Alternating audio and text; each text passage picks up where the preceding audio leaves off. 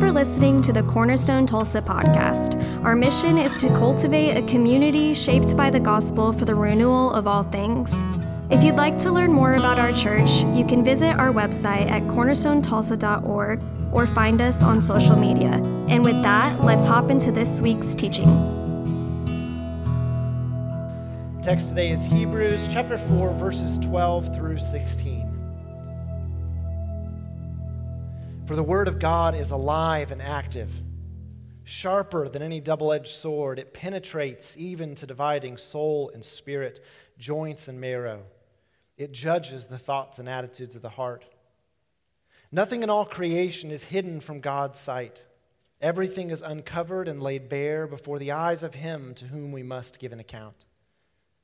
Therefore, since we have a great high priest who has ascended into heaven, Jesus, the Son of God, let us hold firmly to the faith we profess. For we do not have a high priest who is unable to empathize with our weaknesses, but we have one who's been tempted in every way, just as we are, and yet he did not sin. Let us then approach God's throne of grace with confidence so that we may receive mercy and find grace to help us in our time of need. This is the word of God for the people of God. Thanks be to God. Y'all can be seated.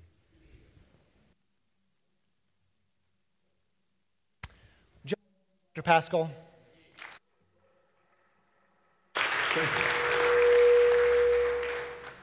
Thank you. John, thank you very much. It's always a pleasure to be here. I've enjoyed listening to John's preaching over the last several months and been blessed by it. It's nice to be invited back. That's always a good thing, and it's a joy to be here with you this morning.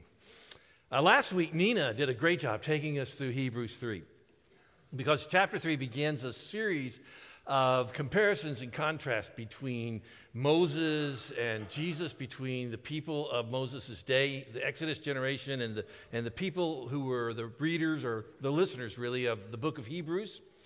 And the book of Hebrews there in chapter 3 is saying more or less, as much as Israel had reason to obey God because of the great things that God had done through Moses, those hearing the reading of this sermon of Hebrews have even more reason to act in faith, given the fact that the role in the ministry of Jesus is even greater than Moses. And in chapter 4, we continue this line of thought until we reach these verses at the very end of chapter 4. For the word of God is living and active, sharper than any two-edged sword. It penetrates even dividing soul and spirit, joint and marrow. It judges the thoughts and attitudes of the heart. Nothing in all creation is hidden from God's sight. Everything is uncovered and laid bare before the eyes of Him to whom we have to give an account. I find those verses a little scary. I mean, it's talking about this, the Word of God being active and living. The Word of God aggressively seems to seek us out and engages us as if it had a mind and a will of its own. The Word resembles a two-edged sword, a weapon that can cut us in two different directions. And as deadly as that sounds, the Word of God is sharper and more fearsome than such a sword. A sword can cut bone from bone, sever joint from bone. But the Word of God penetrates, dividing soul and spirit, exposing our thoughts, our motivations, our attitudes. The Word of God gets into the very essence of who we are, and it lays bare our inmost self, revealing what we think, why we do what we do, who we are. The Word leaves us utterly vulnerable. And if that's not scary enough, listen to this. Nothing in all creation is hidden from God's sight. Everything is uncovered and laid bare before the eyes of Him to whom we must give account. We cannot deceive God. We cannot avoid God. Everything about us is laid naked before the God who judges us and all people. And we cannot hide from God. And if the Word of God does its job, it means we can't hide from ourselves either. Most people find this kind of vulnerability intimidating, if not downright petrifying. It reminds me of when I was in seminary in Kentucky. I worked for a little time with a jewelry store at a mall there in Lexington. And they had a requirement that every 6 months, the people who worked for the store had to take a lie detector test. And I remember I was told I needed to go down to this particular place. I went to the office, and they began to strap me in. You sat down, they put bands around your chest, they put sensors on your fingers, and then they began to ask you questions. I was so nervous, I was almost sweating. I hadn't done anything wrong. I hadn't stolen anything. I was a good employee. But if he had asked me, name your 10 worst sins, I would have told him. I would have just laid it out there. And a lie detector pales in comparison with God's ability to know the true us. God knows us better than we know ourselves. And Hebrews is saying God intends to bring all that to the surface. Is that a good thing? Well, Hebrews would say yes, because if we drop back a verse, we can see the reason why the Word of God is so searching and so revealing, and that we need it. Hebrews 4:11 says, "Let us therefore make every effort to enter that rest so that no one will fall by following their example of disobedience." And if you were here last Sunday, you remember the context that Nina laid out for us, that Hebrews 3 and 4 are looking back to a particular incident in the Old Testament, Numbers 13 and 14. God had delivered Israel from slavery. He had taken them through the Red Sea, destroyed the Egyptian army before their eyes, provided the miraculous manna every morning to feed them, and now they were on the edge of the Promised Land, and God was calling the people to enter the Promised Land. They had sent spies into the Promised Land. The spies came back saying, "This is a rich and wonderful country," but most of the spies had one problem.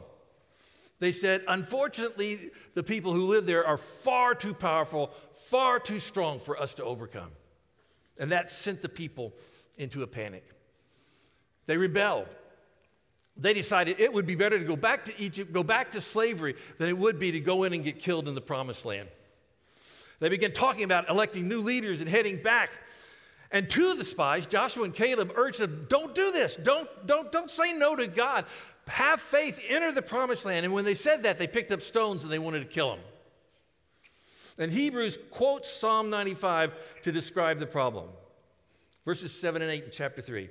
"Therefore, as the Holy Spirit says, today if you hear his voice, do not harden your hearts as in the rebellion on the day of testing in the wilderness."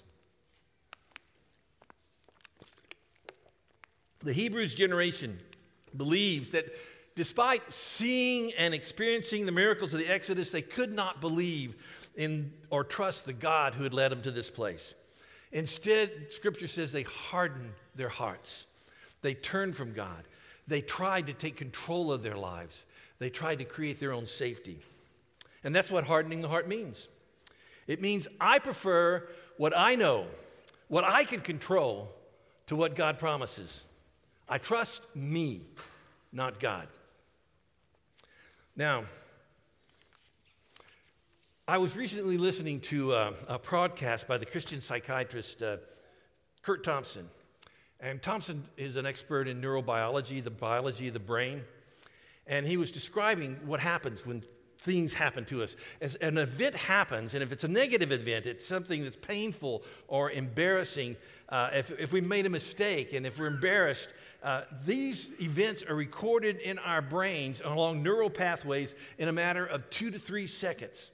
And once you've recorded this in your brain, when you go on in life and other similar things happen, what does the brain do? It goes back and reaccesses those old neural pathways and old feelings and old actions and kind of kicks them back into the present. Good feelings like joy and delight take much longer to form a neural pathway, something like 60 to 90 seconds. And that means that our brain tends to store a whole lot more negative responses and reactions ready to use as tools to interpret the future than it does positive. And we find it much easier to return to the hurts and the difficulties of the past than the good ones. And so when we're under stress, when we're having problems, we tend to value fear over faith. When things are going wrong, we tend to go back to the negative and safety rather than engaging God. One of my favorite books is entitled Not the Way It's Supposed to Be by philosopher Cornelius Plantinga. And if you saw my copy, you know it's pretty roughed up. It looks pretty hard-lived because I read it and I found it so interesting over the years. And in one place, Plantinga says this, and he's kind of quoting St. Augustine. He says, our core problem, says St. Augustine, is that the human heart, ignoring God, turns in on itself, tries to lift itself, wants to please itself, and ends up debasing itself. The person who reaches toward God and wants to please God gets, so to speak, stretched by this move and ennobled by the transcendence of the object. But the person who curves in on himself, who wants God's gift without God, who wants to satisfy the desires of a divided heart, ends up sagging and contracting into a little wad. And I think that's what the author of Hebrews is worried about. He's worried about his friends in the difficulties of life kind of sagging into a little wad. Listen to these verses from chapter 10. But recall the former days when, after you were enlightened, you endured a hard struggle with sufferings, sometimes being publicly exposed to reproach and affliction, sometimes being partnered with those who were treated. For you had compassion on those in prison, and you joyfully accepted the plundering of your property, since you knew that you yourselves had a better possession and an abiding one. Therefore, do not throw away your confidence, which has a great reward. The writer here knows that his people have struggled a lot. They've gone through hard times, and they've done well. Despite struggles, despite persecution and opposition, they've been willing to lose property. They've been willing to identify with people who are in jail for their faith. They've been joyful in making sacrifices. But the author of Hebrews knows that when the going gets tough, good people can get worn out. He fears that his friends, in the stress and weariness of trying to follow God and all the opposition, may be tempted to kind of let go of the problems, let go of the promises of the gospel, and slip back into old fears and ways of protecting themselves. This is why Hebrews 4 leads us to these verses, chapter 4, verse 14. Since then we have a great high priest who has passed through the heavens, Jesus, the Son of God, let us hold fast to our confession. For we do not have a high priest who is unable to sympathize with our weaknesses, but one who in every respect has been tempted as we are, yet without sin. Let us then with confidence draw near to the throne of grace, that we may receive mercy and find grace and help in time of need. You see, Hebrews is saying that God's word doesn't simply challenge people for the sake of challenging them. God's word does expose errors, and God's word will reveal the motivation of our hearts, but God does this not to condemn. Instead, God does this in order to make us want to run to Jesus, who knows us, who sympathizes with us, who empathizes with us, who is our great high priest. And in the face of this, the author of Hebrew offers two words of direction. The first is this: let us hold fast to our confession. To hold fast to the confession means that when life is hard, when we failed, when we made a mess of it, then that's the time we need to take all of our strength and grab and hold on to the central confessions of our faith. That Christ died for them. That Christ, this same Christ, has experienced all the difficulties and temptations they have experienced and offers them understanding and sympathy. That he lives before God and prays before them, and that God has promised to forgive them and give them grace and mercy.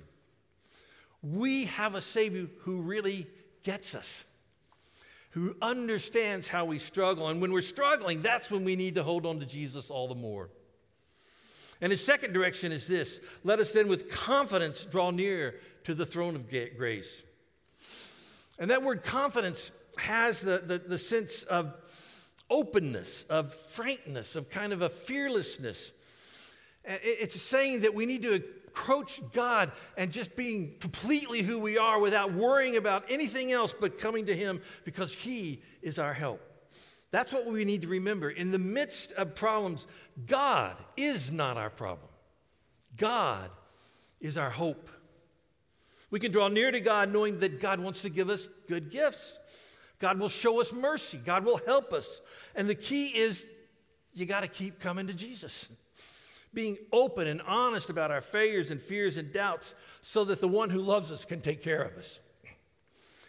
The scary ability of the Word of God to reveal our deepest, darkest secrets and failures is good news, because we can let that truth drive us to Jesus again, the Christ who knows all about us, who died for us, who wants to lead us to the throne of grace and mercy. Of course, we can ask the question, how does that connect with us now? I mean, we're not slaves who used to be in Egypt. We're not even experiencing persecution and opposition in prison the way that the people in Hebrews did.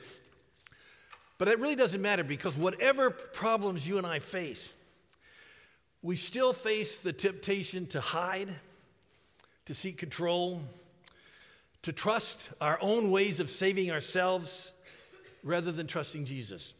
And in the midst of trouble, it's still very easy for us to turn to old ways of coping with life, old habits of self-protection, not realizing that when we do that, we're really turning from Jesus.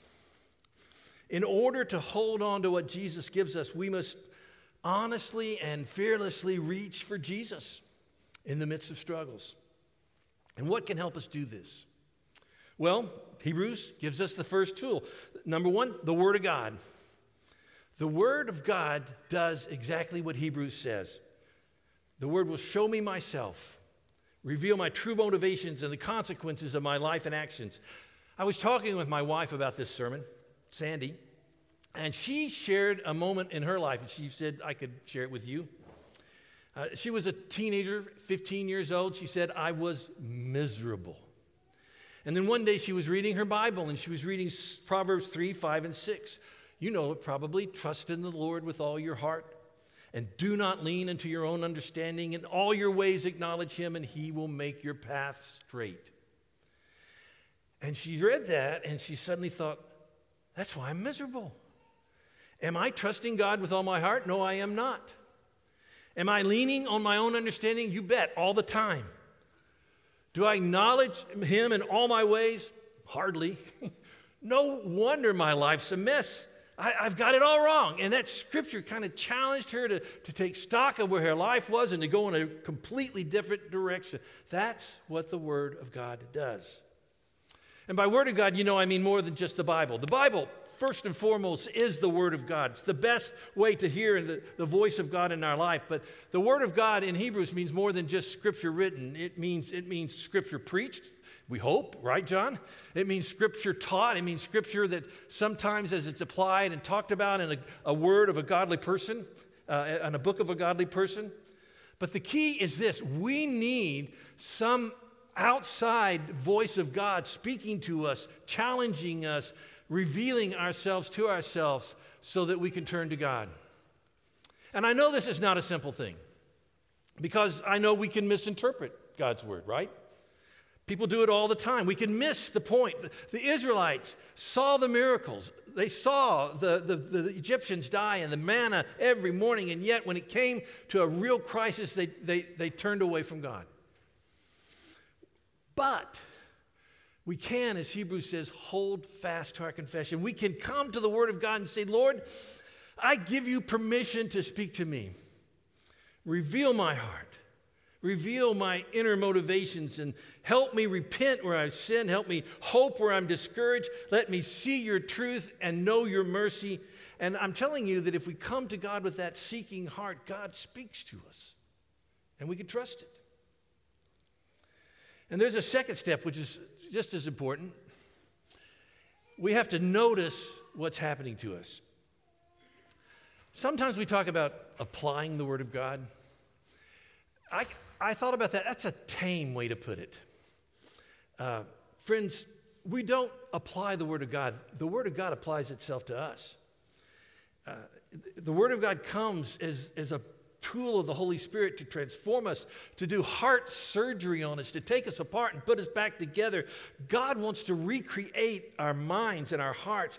And to do that, God asks for our attention, to be honest and to notice what we're doing and what we're feeling and how we're reacting and what it means. I mentioned Kurt Thompson earlier. I've been reading his book, The Anatomy of the Soul, and in it he gives a hypothetical example of how a typical male might react to a problem at home. He comes home and immediately there's just something in his wife's face and tone that immediately he knows he's in trouble. Something bad is going to be said. Some criticism is going to come. And what does he do? He immediately looks down at his feet. And as Thompson puts it, you believe that this action will create distance and time your wife needs to forget that you exist and that she's angry with you for at least the next few minutes. It seldom works. And I was reading this and I realized I have that reaction. I don't look at my feet. I don't do that. But I have my own way when I sense that someone is unhappy with me. I have this desire to hide. And my first move when someone is looking at me with that, I'm not quite kind, I'm not quite ready to be nice to you sort of look, is to ignore and to avoid that person. And I can testify to you that ignoring and avoiding doesn't work. God wants me to do something that, as Kurt Thompson puts it, is very counterintuitive. God wants me to ask, what's happening here? When I sense that fear in my heart, when I sense that desire to avoid and ignore, I need to name it. I need to see it. I need to say, this is fear. It's not faith. And if I ignore and avoid, I'm choosing really sin over faith. Instead of loving my neighbor, I'm really undermining my relationships. Instead of calling it sin, I'm tempted to kind of double down into control and self-protection. For the Holy Spirit to do the deep work of remaking our hearts and minds, we have to be willing to notice and name what we're truly feeling, what we're truly doing, as the Word of God reveals it to us. And rather than using old habits of self-protection and control, God is calling us to trust Jesus, trust His forgiveness, to engage and be fearless. I have to say this is cutting edge for me. I don't know about you, but I have obliviousness down to a fine art. I can just shut out what's happening around me.